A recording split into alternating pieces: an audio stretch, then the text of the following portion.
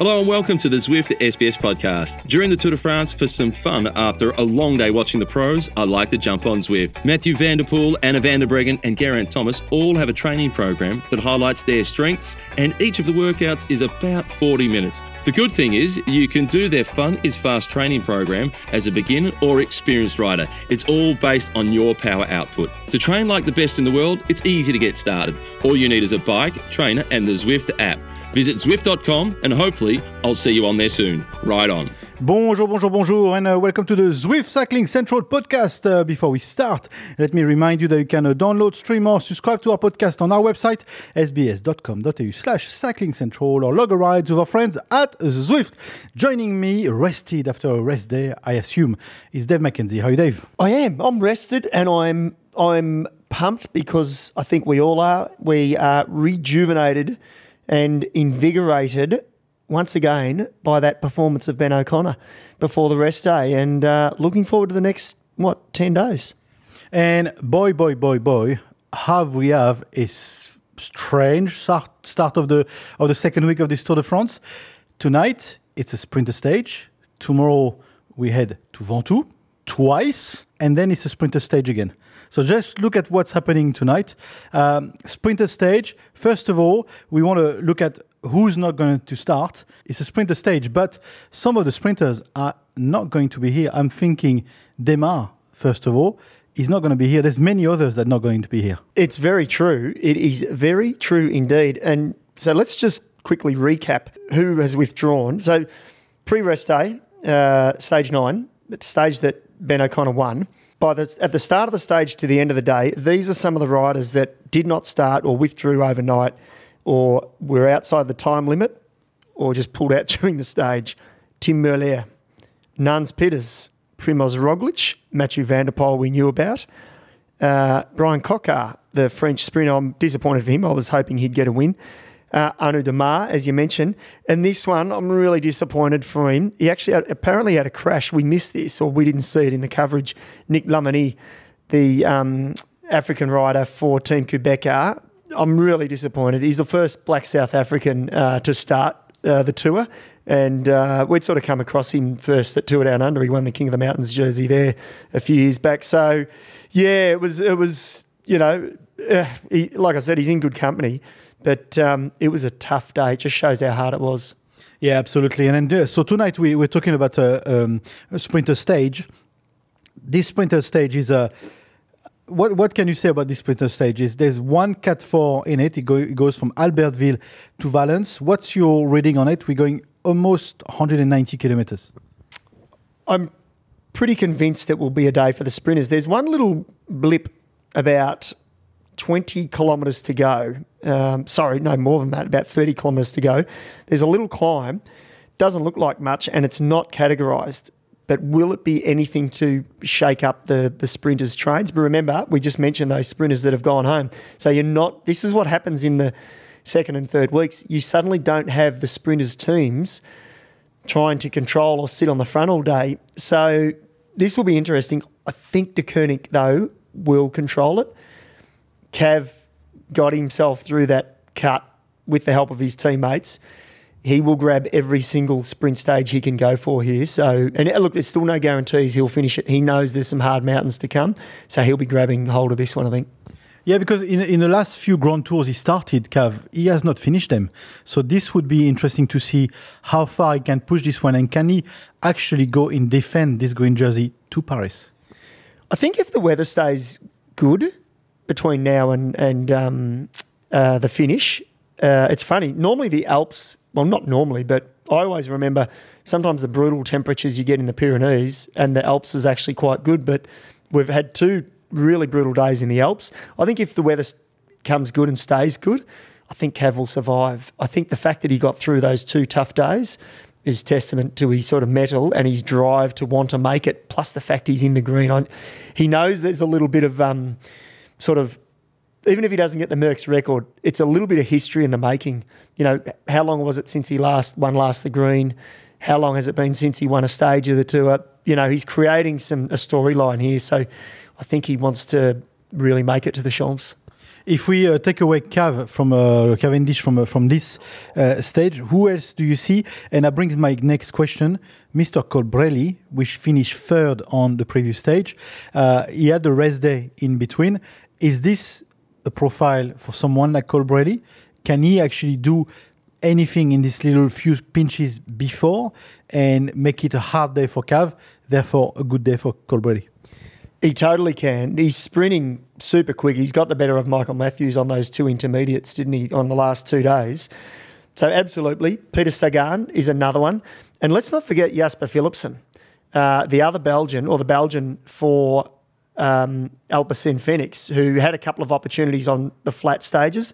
Now Tim Merlier is gone, Mathieu van der Poel's gone, but he won't have much of a team to lead him out. Neither will some of these other teams. So that's who I see really as the guys. And Michael Matthews, of course. He's like everything, or a lot of it now, is all for the green with that team. Team Bike Exchange, we saw Lucas Hamilton lose a chunk of time. Chavez lost a little bit. He's not out of contention by any means, but I think the big focus for them has to be to get on the podium in Paris. Yeah, there's not much more that we can say about this stage tonight. I think it's going to be a difficult stage in the sense that riders don't like the rest day, funnily enough. The rest day breaks the rhythm. And as much as they are welcoming the rest day when he comes in, I reckon the next day after the rest day, they're cursing it a little bit because it's always a bit hard to go back to the groove. And how is it to start with a longish stage, 190 kilometers, and a sprint? So it may likely to, basic question, will we see a breakaway? And how do you see the stage unfold? I think we will. We'll see a break. The Category 4 climb, it goes for 7 kilometres, but it's 2.8%. So there's nothing in that. And it tops out at 58 kilometres into the day. So I think we'll see attacks in the first hour of racing. We almost expect it, don't we? I'm just not quite sure. I think I'll stick with Dukernik will control it. And I think if the weather's good, the riders, and I tell you what, I'm praying for them as well, that they have a nice day, nice weather, then they'll settle in. And it won't be too bad a day if the weather's good. It's a long day, as you say, 190 Ks, but, if the good weather makes a massive amount of difference. 190 in, torrential rain or terrible weather that we've seen the last couple of days, it makes it 50% harder. Okay, let's look ahead of the week to come, because after this day for the sprinters, or allegedly for the sprinters, like I said in the intro of this podcast, we have the Ventoux twice. So we know the Ventoux is a beast. They're going, and Kino said this yesterday in the Zwift ride that we did all together, but he said they're going one way, the hard way on Ventoux, and then they're going the harder way on Ventoux. That kind of summarizes pretty much what is on the card. Absolutely. It's actually madness for the rest of the tour when you think about it. So we've got the sprint stage that we just talked about, then Ventoux twice, which I think you said is the first in the history of the Tour de France. First ever time. They've went twice, I think, on top of Alpe d'Huez or things that we've seen before. But for Ventoux, it's the first time ever they're going twice on Ventoux. And Robbie made a very good point just on this thing as well. He said he remembered climbing Ventoux and the relief and the satisfaction of finishing Ventoux and seeing the mountaintop of Ventoux. Is a hard climb, but he said, I cannot imagine how hard it would be for the guys to go and see the top of Ventoux and know they have to do it all over again the harder way. It's going to be brutal. So that's a 199 kilometre stage. So that is a longish stage as well. And then looking down to the finish, the Pyrenees don't come until, the last 4 or 5 days. But we're forgetting that they've got Andorra. They've got 2 mountain days around Andorra. So you've got the Alps, the Pyrenees, which we know is always a given in the Tour de France, Ventoux, which can be thrown in, but they've got the second time, as we said, and then you've got Andorra as well. So it's like they've got 4 mountain ranges in this year's race. It is a day, it is a tour for the mountain climbers. And then, of course, the tough TT at the end. And of course, that TT you said you mentioned at the end. So you mentioned in this podcast before that to win the Tour de France, you have to cross the finish line. So therefore, we can safely say this Tour de France is far from being finished. When we look at the stages that we have, it's only the beginning. We are only pretty much a third in, and it's nowhere near finished. So do not conclude that Pogačar has won the Tour de France yet. He might have, but the reality is he still hasn't. He needs to hold good form for the next 10 days. He needs his health to be good. Every Tour de France winner needs a little bit of luck, so he needs a little bit of luck. He's had that so far, so maybe that's the luck part. And he can't afford to have any more. He can't afford to have injuries. Can't afford to crash. Can't afford. So there's a lot of elements. If none of that happens and he keeps riding the way he is, yes, you would imagine he will win the Tour de France.